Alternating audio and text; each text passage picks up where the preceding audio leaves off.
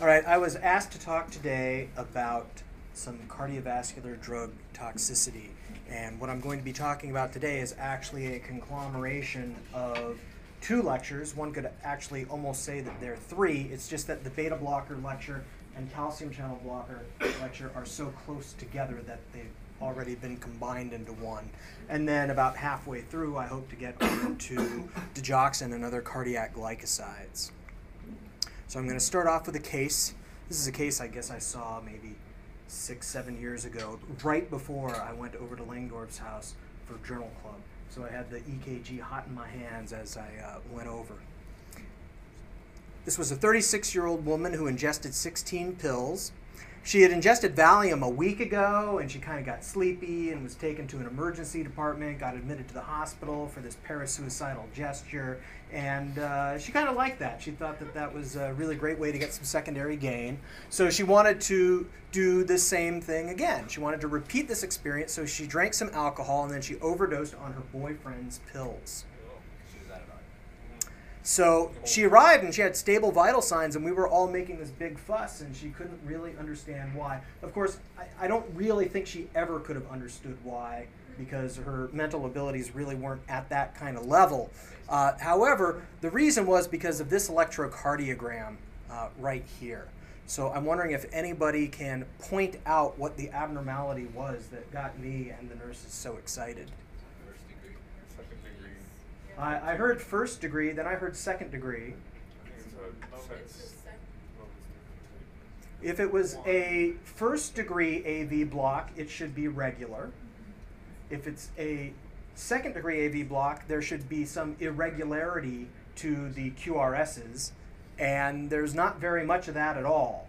But if it's third degree, it can still be regular. So the P waves just have nothing to do here with the QRSs. It turns out that her blood pressure was okay, and her heart rate was okay, and she was perfusing, at least I presume she was perfusing. I don't know how smart she was before she took this overdose, but she seemed to be at her baseline. So there's complete dissociation here, complete AV dissociation. So she has third degree heart block here at 4:20 in the afternoon. So what really happened was she remembered that she took diazepam last week, and she ultimately ended up fine. She got sedated, she got admitted, everything was cool.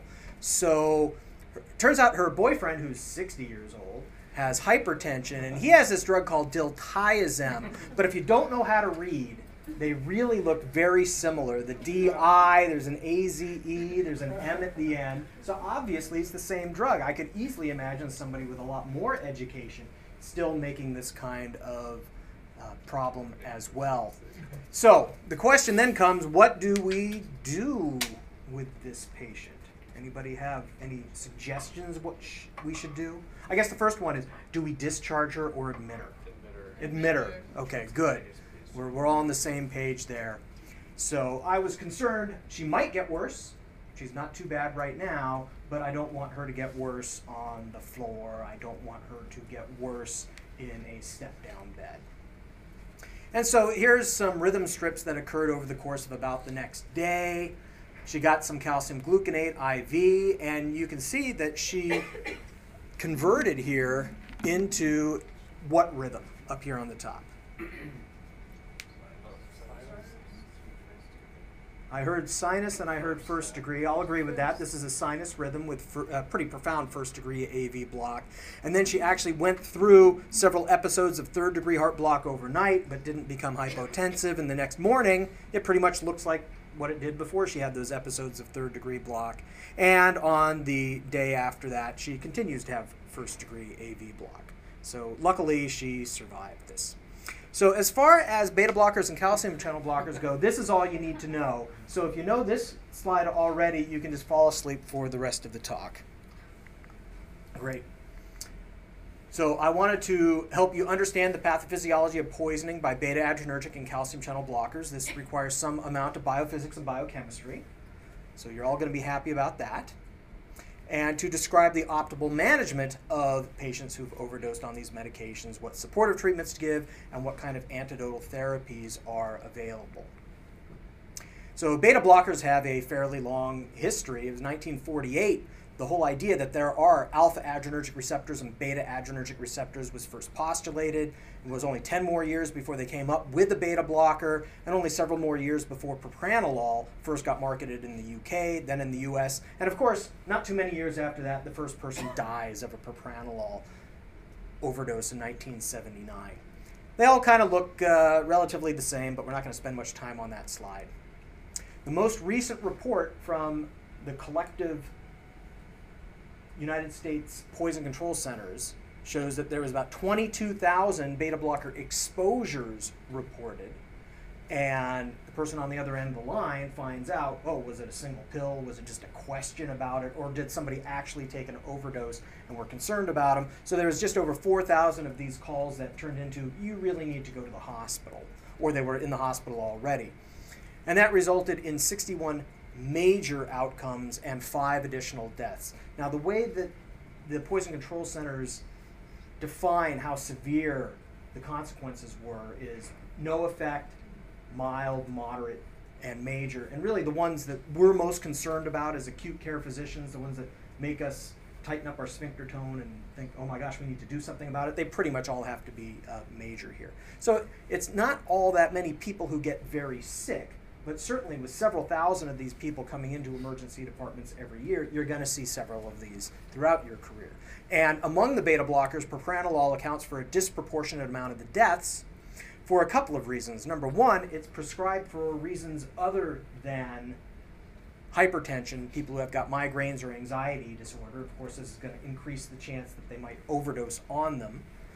And also, propranolol is more lipophilic and has more sodium channel blocker properties in addition to its beta blocker properties. So, as I mentioned, I'm going to be talking about a little bit of biophysics. Beta adrenergic receptors are coupled to G proteins. So the signal outside the cell turns into a signal inside the cell, that signal transduction, because it activates adenylate cyclase and you get increased intracellular cyclic AMP levels. Cyclic AMP activates various protein kinases such that you get phosphorylation of phospholamban, troponin, voltage-sensitive calcium channels. So what does this cause? When you get phosphorylation of the calcium channels, you get increased calcium influx, which will increase contractility. That kind of makes sense. Beta agonism, increased contractility. The phosphorylation of phospholamban increases the activity of sarcoplasmic reticulum calcium ATPase, which increases the calcium stores, which also increases contractility. And then phosphorylation of troponin facilitates calcium unbinding, which enhances myocyte relaxation, which actually, if anything, decreases contractility, but allows you to contract and relax faster. But the overall effect is increased contractility. And so this is just describing in a graphic form what I said in the last couple of slides. You have outside the cell your beta agonist. It binds to the beta adrenergic receptor. It's coupled to a G protein. Protein activates adenylate cyclase, and all of this other stuff happens in the cell that increases contractility. So the beta-1 adrenergic receptors on the heart, if they're activated, increase contractility, conduction velocity, and increases automaticity. When the beta-2 adrenergic receptors are bound to, you get arteriolar dilatation. If it's in the lungs, you get bronchodilation, which is why we give people beta agonists to breathe when they have obstructive pulmonary disease. And both beta-1 and beta-2 receptors will decrease gut motility. If you activate beta-1 adrenergic receptors on the kidney, you increase renin secretion. The beta-2 receptors on the pancreas, interestingly, increase insulin secretion, but usually at the same time, there's alpha-2 adrenergic stimulation, which decreases insulin secretion. So if somebody's all ramped up and they have a whole bunch of epinephrine and norepinephrine on board, the net effect is that it decreases insulin secretion and you get hyperglycemia. A lot of patients who are under stress, most of our patients in the emergency department, will have hyperglycemia because of this, even though they are not diabetic or even pre-diabetic. That's a normal response. You'll get increased potassium uptake in the muscle, so you'll be relatively hypokalemic, which is something that we also see with patients who are totally amped up, or patients who were giving a lot of beta agonists to breathe in for their asthma. You check their potassium after a couple of treatments, it'll be down to 2.5 or something like that. So if we're going to reverse all of that, which I just talked about in the previous slides, we can see and predict the adverse effects of beta-adrenergic antagonists. You'll get bradycardia and hypotension. Well, no duh on that. Of course, you give it to people because you want to slow down their heart rate or decrease their blood pressure. Beta-adrenergic antagonists can also exacerbate CHF, exacerbate reactive airways disease.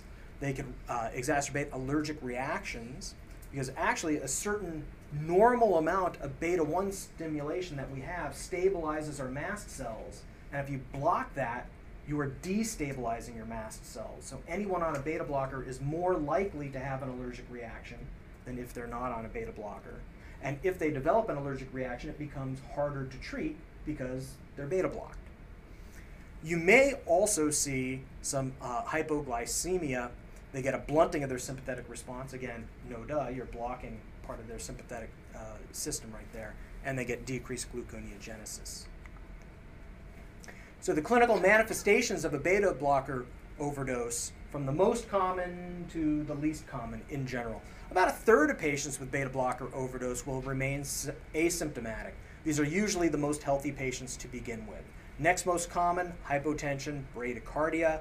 Then you can get impaired cardiac conduction. You may develop hyperkalemia.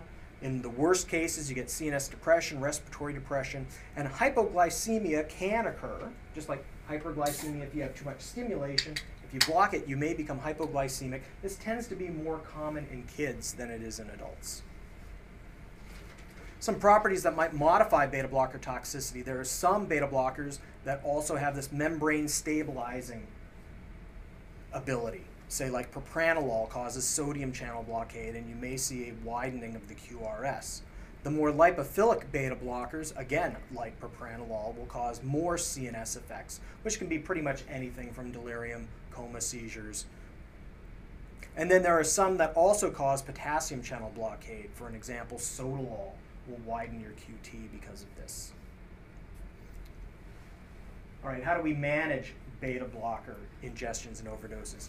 Well, I even hesitate to say ABC's supportive therapy because that should really go without saying, but I guess I just said it anyway. If you're going to need to intubate somebody, consider giving them atropine first to blunt their vagal response to laryngoscopy. But in the great majority of patients who actually develop some symptoms, develop some hypotension and bradycardia, IV fluids and atropine are often sufficient. You need to consider whether GI decontamination is a good idea. If they've got minor symptoms or no symptoms, activated charcoal, just hand it to them, get them to swallow it, that would be great.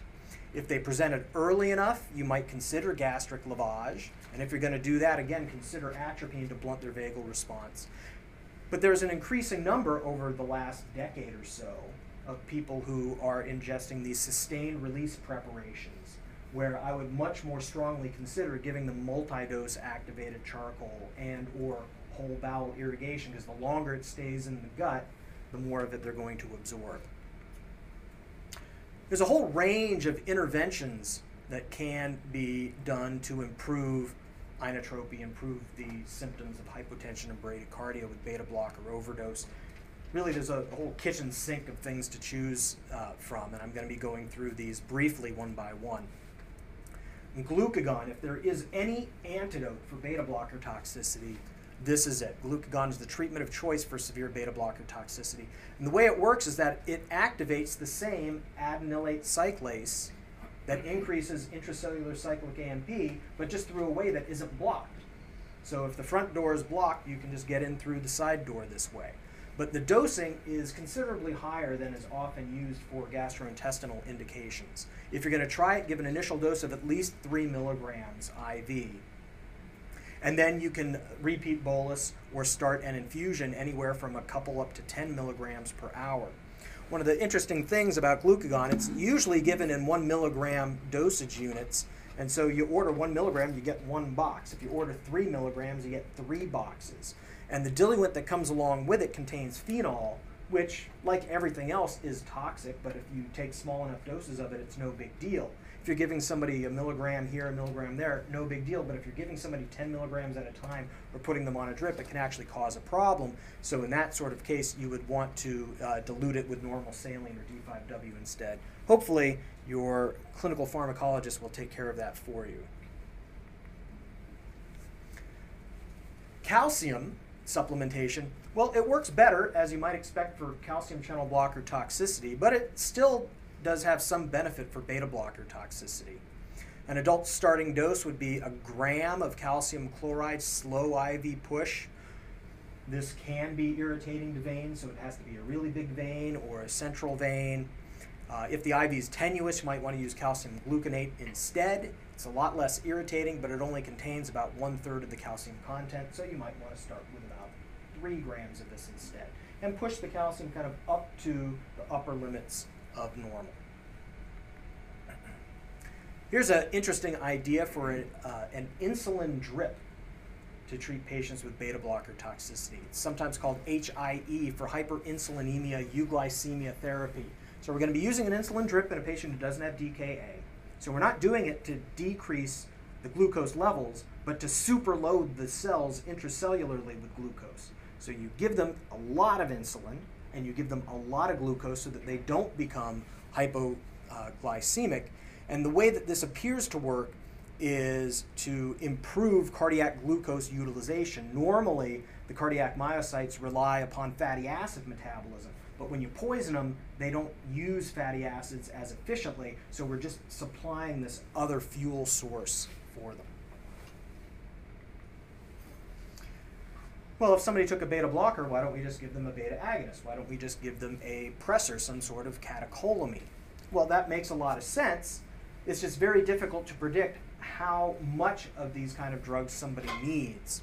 Theoretically, a pure beta agonist like isoproterenol would be ideal, but in some case reports, very, very high doses are needed. And I've put here a couple of examples of hundreds of micrograms per minute, or sometimes thousands, depending upon how sick the patient was. You do have to be a little bit careful, because if you're using a beta agonist that also has alpha agonist properties, then you're increasing the afterload, and as the previous speakers have talked about, that can worsen the cardiac failure. So anybody that you're going to be using catecholamines in probably needs an A line and a pulmonary artery line as well, so that you can optimize their hemodynamics, and hopefully the MICU team will be Johnny on the spot so that they can take care of this and you don't have to.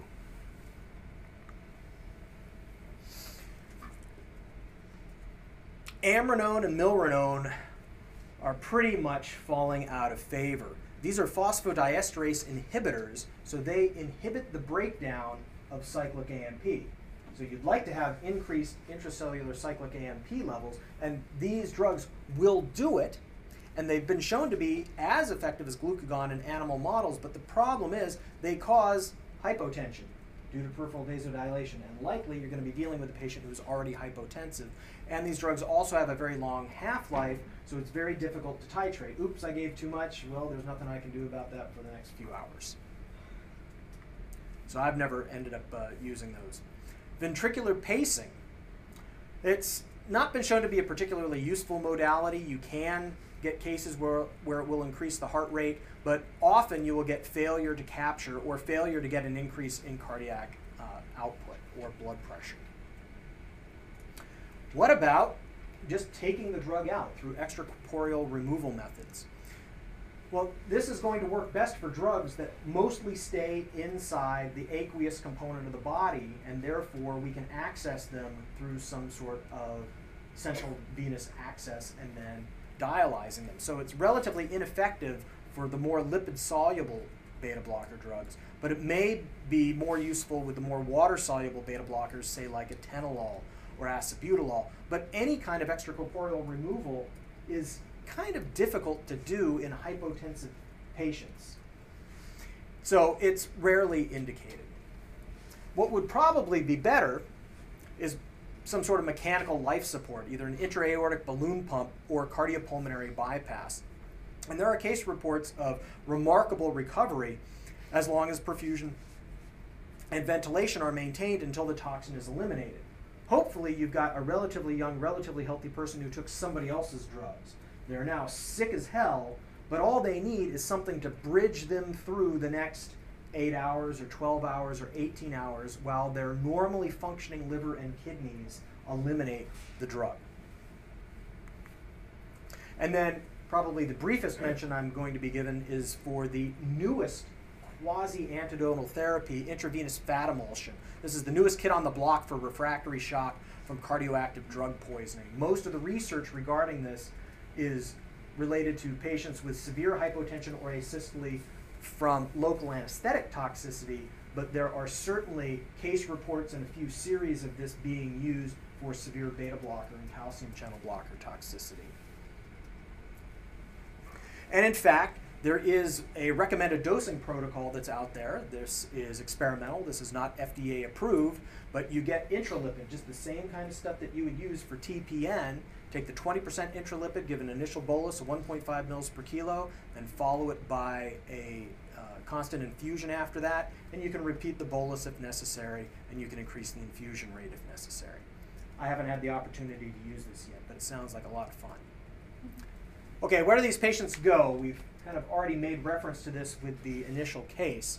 Any patient who has hypotension, bradycardia, abnormal EKG, or CNS toxicity, I can't imagine sending them anywhere other than the ICU.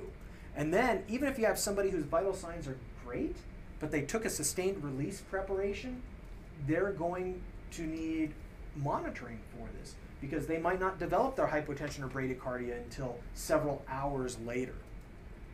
However, if you know that they ingested a non-sustained release drug, non-sustained release beta blocker, they're going to show some hemodynamic effects certainly within 6 to 8 hours. And if you observe them that long and you know that it's not sustained release, this person can be medically cleared and sent to psych if it was a psychiatric problem, or just told, don't make that mistake again if it truly was a pure accident. All right, slightly switching gears to the calcium channel blockers. They're a little bit newer than the beta blockers. They have been marketed in the US since the late 1970s and are now the most frequently prescribed cardiovascular drugs. In 2009, there was almost 11,000 exposures to calcium channel blockers reported at US poison control centers. Just over 4,000 of these showed up to the hospital for evaluation. 62 major outcomes and 16 deaths. A little bit more than with the beta blockers.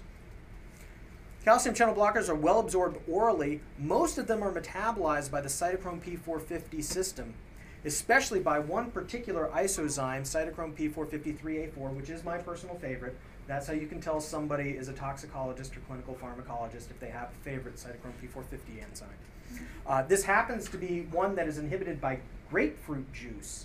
And so I'm always on the lookout for the person who's on a calcium channel blocker, comes in hypotensive bradycardic, and they thought they were being healthy by taking all their medicines with grapefruit juice, which actually inhibits the metabolism, and they're giving themselves an unintentional overdose. So anyway, there's the potential for a lot of significant drug interactions here. Okay, so what does calcium do at the level of the myocardial cell? Well, an action potential will cause membrane depolarization. Voltage-gated calcium channels will open, allowing calcium to enter the cell along its electrochemical gradient. And this occurs, as you remember from physiology, at the end of T-tubules in close proximity to the sarcoplasmic reticulum. The calcium entry activates the ryanodine receptor, and that opens calcium channels on the sarcoplasmic reticulum. So you get calcium-induced calcium release from within the cell into the cytoplasm. The calcium in the cytoplasm binds to troponin C, inducing a conformational change which displaces troponin and tropomyosin from actin, allowing the actin and myosin to interact, and that's how you get muscular contraction. All commercially available calcium channel blockers will block this L-type voltage-gated calcium channel, particularly in myocardial cells and smooth muscle cells. The clinical manifestations of calcium channel blocker toxicity, a lot of this is going to seem kind of repetitive with the beta blockers. You largely get cardiovascular effects. Well, no duh. Like hypotension, bradycardia, like conduction blockade, as we saw in that 36-year-old woman who thought she was taking the diazepam. And you also get peripheral vasodilation. And so the patient can look pink, the skin can be warm, but the patient is actually in shock or nearly in shock. So you get warm shock from significant calcium channel blocker toxicity. So that's a little bit different than beta blockers. CNS depression with calcium channel blocker toxicity is relatively uncommon, even in patients who have a very low blood pressure. And so if they do have altered mental status, maybe it's a co-ingestion, maybe it was a beta blocker instead.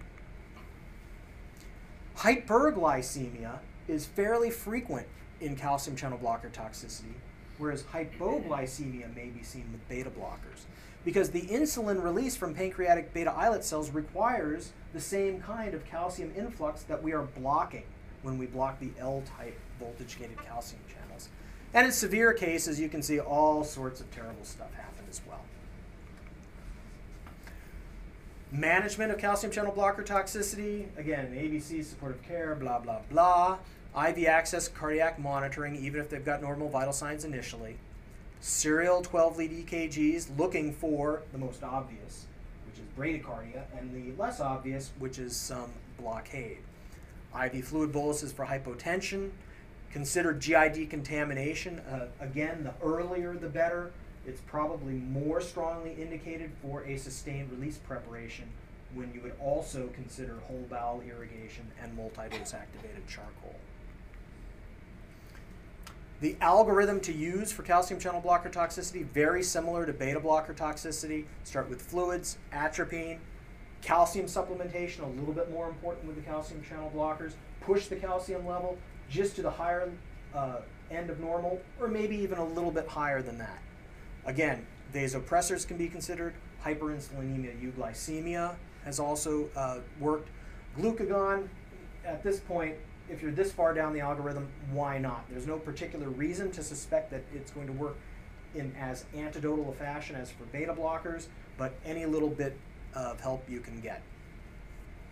There's some experimental drug therapies, which I'm not particularly recommending, including aminopyridine and digoxin. And similarly, you can use electrical and mechanical adjuncts as well, like pacing an intra-aortic balloon pump.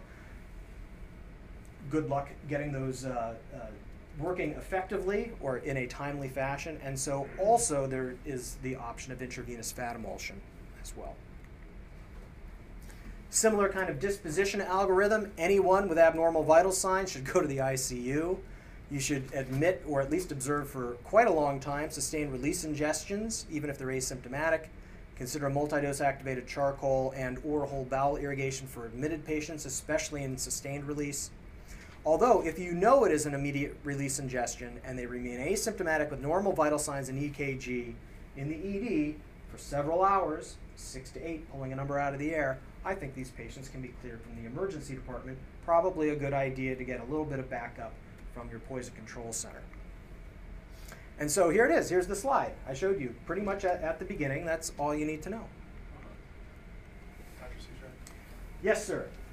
So in the whole sequence of treatments, the whole list there, your average patient that comes in, does it, what comes first, what comes second, third, what are you absolutely going to do, what are you going to wait and see? The question was, of all of the choices you have to treat patients with beta blocker, calcium channel blocker toxicity, is there a particular order that they go in? Is there something that absolutely needs to be done? I just wanted to make sure it got on the tape here. IV O2 monitor for everybody. First thing, IV fluids. Second thing, atropine. For the great majority of patients, that's going to take care of them right there. The next step, if it's beta blocker, would be glucagon. If it's calcium channel blocker, it would be calcium. And if that's not working, that's when I'm going to start to get pretty worried and start either hyperinsulinemia euglycemia therapy, or if they're really crashing, then intravenous fat emulsion. And hopefully getting them in the ICU before you have to do anything more drastic like intra-aortic balloon pump or cardiopulmonary bypass. So I was going to ask with this picture right here what plant it was, and then I realized that it says so right at the bottom. So this is foxglove. It's a very, very pretty plant. I had some in my garden when I first moved in. So I'm going to be talking about digoxin toxicity and other cardiac glycosides. To help you understand the pathophysiology of poisoning by digoxin and other cardiac glycosides, more biophysics and biochemistry, yay! And to describe the optimal management of cardiac glycoside poison patients. There is this document called the Ebers Papyrus, which talks about various medical therapies that were available in ancient Egypt more than 3,000 years ago, and it actually mentions the use of cardiac glycosides. So these have been around for a long time. There are some reports of soldiers poisoned when using oleander sticks to skewer meat cooked over open fires. Some have said this was done by Alexander the Great. Others report that it was done by some French Napoleonic troops in Spain. And I've heard ever since I was a little kid, oh yeah, did you hear about the Boy Scout troop that got poisoned by oleander sticks? As far as I can tell, there's no truth to any of this. Some of the more clear history regarding digoxin starts with William Withering, who was an English physician and herbalist. And in 1785, he wrote an account of the foxglove and some of its medical uses with practical remarks on dropsy and other diseases. They really loved these long, drawn-out titles of books back then. And he remarked that the remedy for dropsy, which is what we would call the edema associated with congestive heart failure, had long been kept a secret by an old woman in Shropshire who had sometimes made cures after more regular practitioners had failed. Kind of interesting, pointing out that these herbalists weren't even then considered regular medical practitioners. So he did some studies of foxglove, and he deemed, out of all of the different herbs that this lady used, this is the only one that had the potentially active ingredient. And so he used it and investigated it and toxicity from it on 163 patients over a decade. And here's a comment that he wrote about a sample patient. Sounds a lot like CHF patients we see. Nearly in a state of suffocation, her pulse extremely weak and irregular. She had AFib. Her breath very short and laborious. Her countenance sunk, her arms of leaden color. She could not lie down in bed and had neither strength nor appetite, but was extremely thirsty. I don't think I've asked my patients if they're extremely thirsty. Her stomach, legs, and thighs were greatly swollen, and her urine very small in quantity. Yeah, certainly we've all seen some patients like this. With regard to digoxin and other cardiac glycosides, there's about 2,500 reported exposures in 2009 to U.S. poison control centers. A lot smaller number total exposures reported than the beta blockers and calcium channel blockers, and yet it resulted in 131 major outcomes and 23 deaths. So this seems a little bit more risky than the beta blockers and calcium channel blockers. A lot of these deaths were related to therapeutic error because this drug has a very low therapeutic ratio. The dose somebody needs to get to make them toxic is not that much more than is actually therapeutic. And you add a little bit of renal insufficiency or liver disease onto that, and you have a recipe for destruction right there. So what are the cardiac glycosides? Well, here is a picture of what they generally look like here. They have this steroid nucleus. They have several digitoxoses on them. These are all sugar molecules. And then they have some unsaturated lactone ring. And if it is from a plant, they are called cardenolides and have a 5-member ring. But there are also cardiac glycosides that are animal-derived. These are called bufadienolides. And that name was derived from bufo toads, but they're also found in other animals, as we shall shortly see. Here's some cool pictures of plants. So on the left side there's Digitalis purpurea, which is very beautiful, and then there's its cousin, which isn't quite so beautiful, Digitalis lanata, there on the right. This is the source of medical digoxin. As I had already mentioned, oleander contains cardiac glycosides. I think one of these is a picture from the front of my house. And there's another plant called yellow oleander, which also contains cardiac glycosides, but it's not that closely related. And this is actually a very common suicidal toxin in Southeast Asia, like in southern India and Sri Lanka, for instance. This is really up near the top of what people take to kill themselves, as opposed to ethanol and Tylenol here in the United States. Lily of the Valley also contains cardiac glycosides. I was able to answer a question on Jeopardy just a couple of days ago. I knew this picture. Here's another plant called squill. Used to be used as a rodenticide. You know, rats can't throw up, so they eat this stuff, but they can't puke it back up, and then they get cardiac glycoside toxicity. And then here's a bufo toad.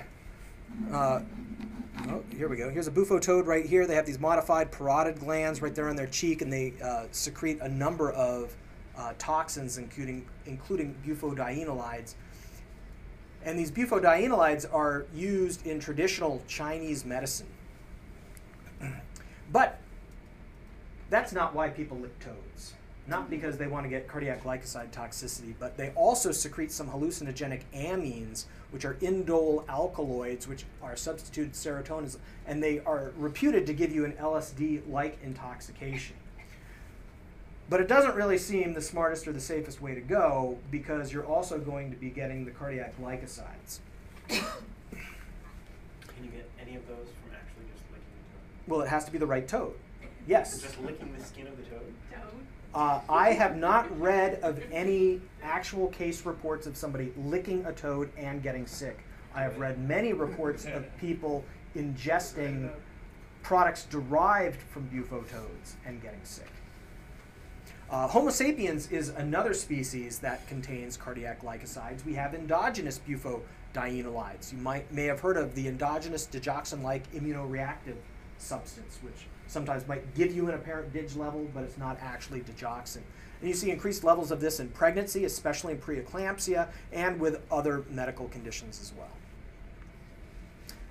So how do cardiac glycosides work? They inhibit sodium-potassium ATPase. This normally pumps 3 sodium out of the cell and 2 potassium into the cell, which helps to maintain the normal low intracellular sodium level and low extracellular potassium level, and to maintain a negative transmembrane potential. You're pumping more positive out, so that makes the inside negative compared to the outside. So poisoning sodium potassium ATPase produces relative intracellular hypernatremia. All right, some pictures to depict what I was just talking about. So here is normal excitation contraction coupling. The sodium rushes into the cell. You get this wave of depolarization. The voltage-gated calcium channels open. The calcium comes in, yada, yada, yada, like I just mentioned before, and you get contraction of the cell. Then you get normal relaxation where the calcium gets pumped back up into the sarcoplasmic reticulum, and our sodium potassium ATPase is chugging along, getting rid of that sodium that just came in, and at the same time we're using the sodium gradient to help pump a little bit more of the calcium outside of the cell. That's what normally happens in diastole. When we have therapeutic sodium potassium ATPase inhibition, we don't pump as much we don't pump as much sodium out or as much potassium in, so we end up with extracellular hyperkalemia and intracellular hypernatremia. This relative intracellular hypernatremia inhibits the efficiency of this antiporter, so we get relative intracellular hypercalcemia, but then we pump that all up into the sarcoplasmic reticulum. So the next time a signal comes by, we release a little bit more calcium, and that gives us increased inotropy, which is what we want when we're using this therapeutically for someone, say, with AFib and a little bit of congestive heart failure. But at toxic doses, this just goes way overboard. We get way too much intracellular sodium, way too much intracellular calcium, and that actually increases our resting membrane potential. So that decreases the threshold for depolarization, and you get increased automaticity. You're predisposed to all sorts of dysrhythmias. And eventually, at some point, the calcium can overwhelm the sarcoplasmic reticulum's ability to resequester it, and the heart can't relax. And you can actually go into, potentially, systolic arrest, sometimes called a stone heart, where it just clenches down and it can't relax. Well, that person is obviously not going to do well. There are autonomic effects as well. So the same sort of change in the resting membrane potential happens in other cells. And if we do this at the carotid bodies, it causes a reflex increase in vagal tone, because the carotid bodies are interpreting this relative depolarization as hypertension. Signal goes up to the brainstem. Brainstem says, oh, I'm hypertensive. Let me slow the heart rate down by increasing my vagal tone. So you get increased cholinergic tone down through the vagus nerve. So at therapeutic doses, you get a decreased heart rate, and you get decreased conduction rate through the SA and AV nodes. That decreases your ventricular response to supraventricular arrhythmias, and that's great for atrial fibrillation. So actually, digoxin seems like a pretty cool drug for someone who's not terribly sick with AFib and not terribly sick with CHF. You can see all sorts of interesting EKG changes. Decreased QT segment, increasing PR interval, ST and T wave forces opposite in direction to the major QRS forces, and this gives you the so-called dig effect, or a reverse Nike swoosh, sometimes called a Salvador Dali mustache. So here's an EKG showing the dig effect right here. You tend to see it best out V4, V5, V6, kind of a reverse Nike swoosh. As I'd already mentioned, digoxin has a narrow therapeutic index. It doesn't take much change in the dosing or change in the patient's renal status to become toxic. Has a high volume of distribution, so it's all tucked up in the tissues and it's not in the blood where we can actually access it to remove it by extracorporeal removal methods. Drug interactions are common, and a lot of the people who are on dig are on a lot of drugs. And there's a lot of antibiotics that can kill the gut bacteria that also normally inactivate digoxin, so that's another way that you can get an adverse drug-drug interaction causing digoxin toxicity. Withering, who studied toxicity a long time ago, says the foxglove, when given in large and quickly repeated doses, occasions sickness, vomiting, purging. I'm not quite sure what the difference is there between vomiting and purging.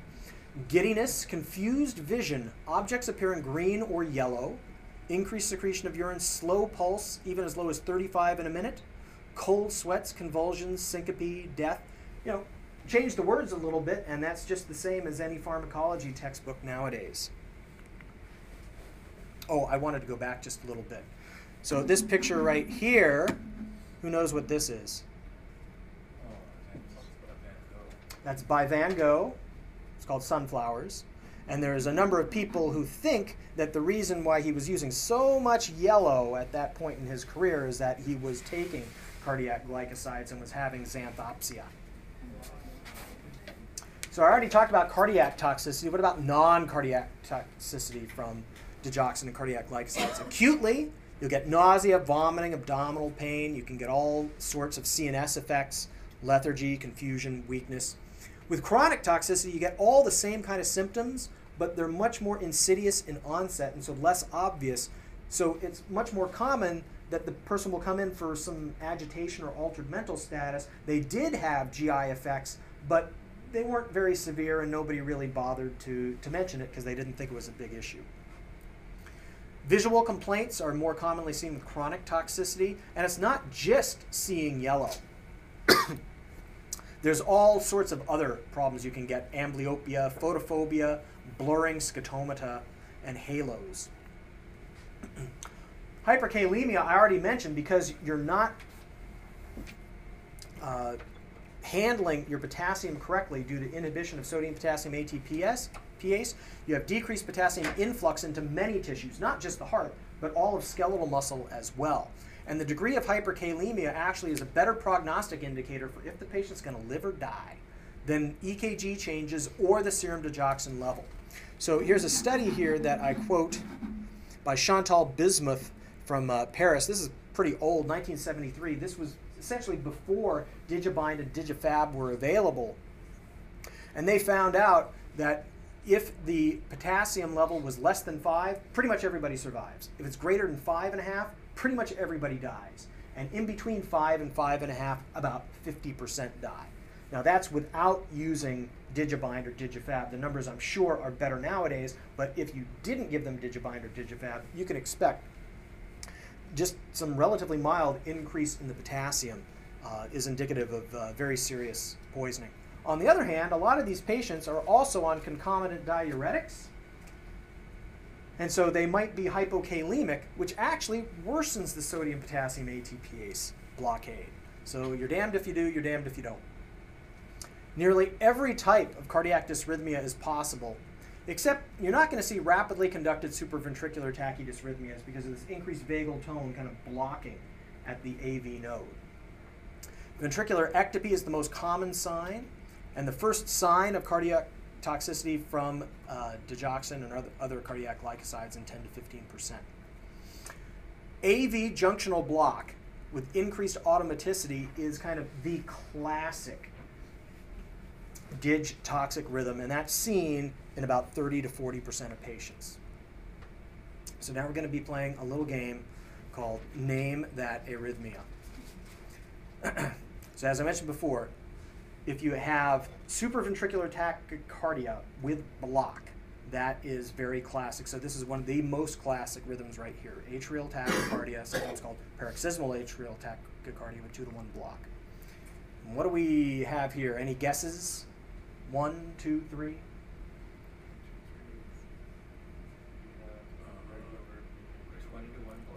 20-to-1 block. I'm guessing somebody's going on number 3 right there. So at the top again, we've got PAT with block. In the middle, we got junctional tachycardia with block. And at the bottom, we got atrial flutter with massive AV block. Like I said before, you can see just about anything with dig toxicity. Here's another pretty classic one, which is just sinus bradycardia, pretty extreme sinus bradycardia. Like Withering said, with pulses down to 35 a minute. I imagine this one's slower than that. It's more like 20 to me.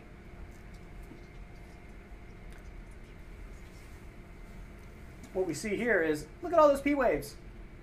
And the ventricles just don't care. And this one kind of looks like the number 3 rhythm that I had up there before, where we got atrial flutter with variable but pretty pronounced block.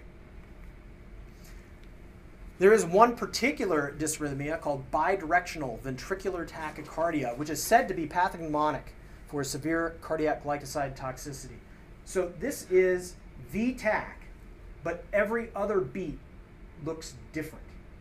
So it's almost like electrical alternans, but instead of being sinus, it's V-tach electrical alternans. And it might be from 2 different foci, each trying to make V-tach work, and they just shift from one to the other. Diagnostic testing for digoxin toxicity. In general, dig toxic patients are going to have an elevated serum concentration. Isn't that the sine qua non of poisoning? At least 6 hours post-ingestion.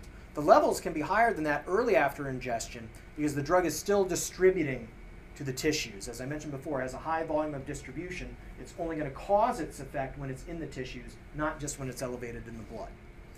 Now, if someone who was exposed to a non-digoxin cardiac glycoside, they might have an elevated dig level or they might not. It all depends on the particular toxin involved and the company that made that particular assay, how much cross-reactivity there is. Therapy, I'm going to skip ABC. GI decontamination for dig. The efficacy of this is probably going to be limited due to a couple of things. Number 1, acute toxicity makes you vomit already. And number 2, they're pretty rapidly absorbed. On the other hand, if you can keep down activated charcoal, that can interrupt enterohepatic circulation. So even giving charcoal late, there's some theoretic basis for it.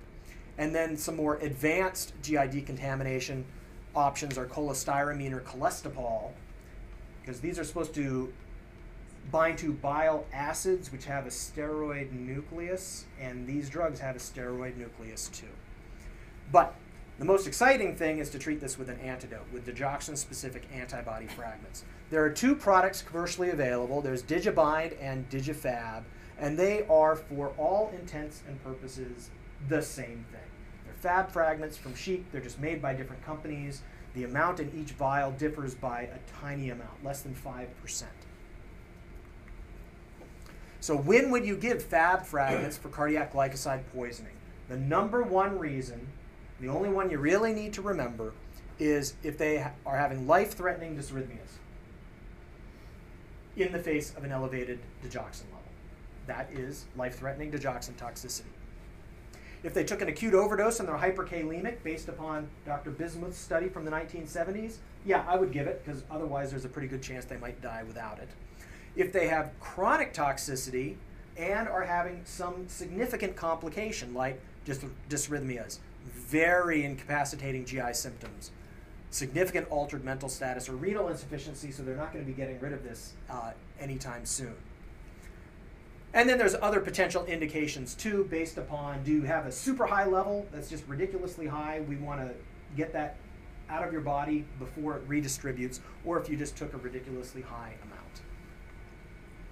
So if you have renal failure for some reason, and you give somebody the fat fragments, do you need to dialyze them to get rid of fat The question fragments? was, if somebody has renal failure and you treat them with fab fragments, do they then need to be dialyzed, because otherwise they're not going to get rid of it? Dialysis does not work very well at all because the drug is very large and it's not very water soluble. It has a very high volume of distribution. So even if you clear it from the serum, you're not really clearing it from the body. And now you're binding it to a large bulky protein molecule, which makes it even less accessible. So in general, dialysis doesn't work for DIG, whether or not you give fab. And I have heard a couple of renal fellows bemoaning the fact that they get consulted frequently for DIG toxicity, and their response has to be, we can't help you. How do you dose the fab? If you've got no idea how much they took, but you know that they're DIG toxic, or you highly suspect it and you want to treat it, 10 to 20 vials for an acute overdose. If it's chronic toxicity, it's fairly likely that they don't have as huge a total burden in their body, and they just slowly crept up there, and you can start them with a lower dose, 3 to 6 vials in an adult. Now, this is a very expensive medicine, but compared to being in the ICU for a couple of days, not really all that bad. On the other hand, if you did know how many pills somebody took, you can calculate how many vials they need. Each vial will inactivate about a 0.5 milligram of digoxin. So you figure out the dose, divide it by a 0.5 milligram, that's the number of vials. On the other hand, if all you have is a digoxin serum level, and you're assuming they're at equilibrium, which pretty much means it has to be chronic toxicity, you take the serum dig level, you multiply it by the weight in kilos, and divide by 100. Very simple calculation. And you're usually going to end up with something in the 3 to 6 vial range. How do you administer it? I'm going to briefly say you mix it up and you give it IV. Alternate therapies if fab is unavailable. These are pretty much all historical treatments used in the 70s, maybe the 80s, when fab was still becoming more available. Phenytoin is used occasionally for digoxin toxicity. You give it slow IV. Nobody's ever checked fosphenytoin because this is pretty much an out-of-date therapy, and fosphenytoin came along too late. Lidocaine has also been used. Atropine, obviously, for Brady dysrhythmias. I have no problems with that. That seems kind of modern. Class 1A antiarrhythmics are said to be contraindicated, and pacemakers or cardioversion are pretty unlikely to help, probably even less likely than for beta blockers and calcium channel blockers. Now, patients with acute DIG toxicity are very likely to be hyperkalemic. Do we need to treat it, and how do we treat it? Well, it is going to correct if you give fab therapy. It is certainly okay to use insulin and glucose, to use bicarb, to use Kxalate, to dialyze the person, although not to get rid of the DIG. But you are said to want to avoid calcium. Now, I already showed you earlier how the cells become intracellularly overloaded with calcium with DIG toxicity. So now you're giving them more calcium. You can theoretically induce this systolic arrest, a stone heart. Fortunately, this doesn't happen every time. In fact, it's very rare. And there was an article that I saw published just within the last couple of months in the Journal of Medical Toxicology, where this was looked at in a university medical center over the course of, say, 10 or 15 years, and they couldn't find even one case of it. It's certainly something that you can do in the lab with dogs, but does it actually happen in people? You see this patient is hyperkalemic. You don't know yet that it's DIG toxicity. They have an abnormal EKG, so you go, aha, I'm going to give calcium. Well, according to the ACLS algorithms, it says avoid it, but does it actually result in death? Probably very rarely, if at all. I already mentioned that extracorporeal removal of DIG really doesn't work because its volume of distribution and protein binding is too high. If you give Fab fragments and then measure a DIG level again, it's going to be sky high. It could be 15, it could be 20. But that's both the bound and the unbound DIG, and it's only the unbound DIG that causes any effect. So the number means nothing. Only if you can, at your institution, order a free digoxin level does it matter. And a couple of cool cardiac glycoside cases I wanted to mention. This is a New England Journal, contamination of botanical dietary supplements by Digitalis lanata. There was a husband and wife using a cleansing botanical supplement. They developed nausea, palpitations, bradycardia, and had a DIG effect on their EKG. The emergency physician sent DIG levels, and they were positive. And it turns out that this product was supposed to contain a plant called plantain. Not the banana one, but another plant that is also called plantain. But there was some mislabeling that happened where this herbal supplement was being made, and it actually contained Digitalis lanata. Here is a report from Morbidity Mortality Weekly Report, deaths associated with a purported aphrodisiac. In New York City, 5 previously healthy men died of cardiac dysrhythmias after ingesting a substance that was marketed as a topical aphrodisiac, but they didn't even read the label. You're supposed to rub this on your penis, and it's called Love Stone or Rock Hard, and these guys didn't realize that it was supposed to be topical. They took it PO, and they just gave themselves a massive overdose of bufodienolines. Oleander poisoning, treatment with digoxin-specific Fab antibody fragments. This was a 37-year-old guy who presented shortly after eating a handful of oleander leaves. He arrived bradycardic with nodal arrest and junctional escape. He was given 5 vials of Digibind. They actually sent off a pre-treatment DIG level and it was 1.5, but what does that really mean in terms of how poisoned he was? Because it's not a 1-for-1 oleandrin to digoxin. After treatment, he stabilized and was ultimately sent to psych. I don't know why he needed to be in the hospital 5 days. Okay, so let's get our thoughts all in order here. There is a differential diagnosis for toxin-induced bradycardia, which can include all of the agents that I've mentioned today. Beta-adrenergic blockers, the clues to this tends to cause more CNS depression than calcium channel blockers. You might be slightly hyperkalemic. You might be hypoglycemic. And you might have prolonged PR due to block, and your QRS can be narrow, or it might be widened, especially if you took propranolol, which has sodium channel blocking effects. With calcium channel blockers, in contrast to beta-adrenergic blockers, mentation tends to be preserved even if the patient is profoundly hypotensive. They are very likely, I should say reasonably likely, to be hyperglycemic because of decreased insulin release. And they can also have other EKG changes due to block. Cardiac glycosides acutely have prominent vomiting and hyperkalemia. If it's chronic, they might be hypokalemic from concomitant diuretics. Blood pressure is usually preserved initially. Mentation is usually preserved initially. But with chronic toxicity, they can present with altered mental status.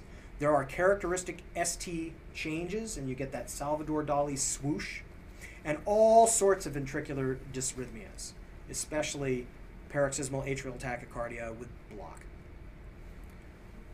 If you take a large overdose of sodium channel blockers, you can also present with a bradycardia. You'll also present with altered mental status, seizures, hypotension, and a wide QRS. Cholinergic agents can give you a toxic bradycardia, but you're probably going to see a lot of other signs and symptoms associated with a cholinergic toxidrome, and you will have a sinus bradycardia. Alpha-1 adrenergic agonists can raise your blood pressure, and you get a reflex sinus bradycardia. I actually first made this slide quite a long time ago when phenylpropanolamine used to be available over the counter as a weight loss supplement, and it actually worked reasonably well. It was associated with an increase in intracranial hemorrhage, though, so that's why it was taken off the market. Alpha-2 adrenergic agonists can also give you a toxic bradycardia. The question was PPA part of fen-phen? No, it was not. So drugs like clonidine and other imidazolines will cause a sinus bradycardia due to decreased central sympathetic output. And they also cause what looks a lot like an opioid toxidrome. Small pupils, CNS depression, respiratory depression. And then sedative hypnotics may cause CNS depression associated with sinus bradycardia, and GHB is very classic for presenting with CNS depression and sinus bradycardia and nothing else. With the clonidine? Yes, question about clonidine. Do you give them Narcan? The question was, since it looks like an opioid toxidrome with clonidine and the other imidazolines, do you give naloxone? The answer is yes, certainly, by all means. It's not going to hurt anybody. Even if you know it's clonidine? There are reports, there are authorities, there are chapters that say that it works. The difficulty is that the normal clinical course of an imidazoline overdose is waxing and waning altered mental status. So if somebody wakes up, was it really because you gave them the Narcan? On the other hand, there is some literature out there that talks about increased endogenous opioids, so it's essentially as clear as mud. Yeah, if it looks like an opioid toxidrome, go ahead and give Narcan if you want. It's not going to hurt them.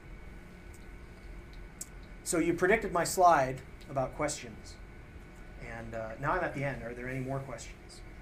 No, of course not. Everybody waits until I'm done talking before they actually ask the questions, so please go on to be super docs. Thank you.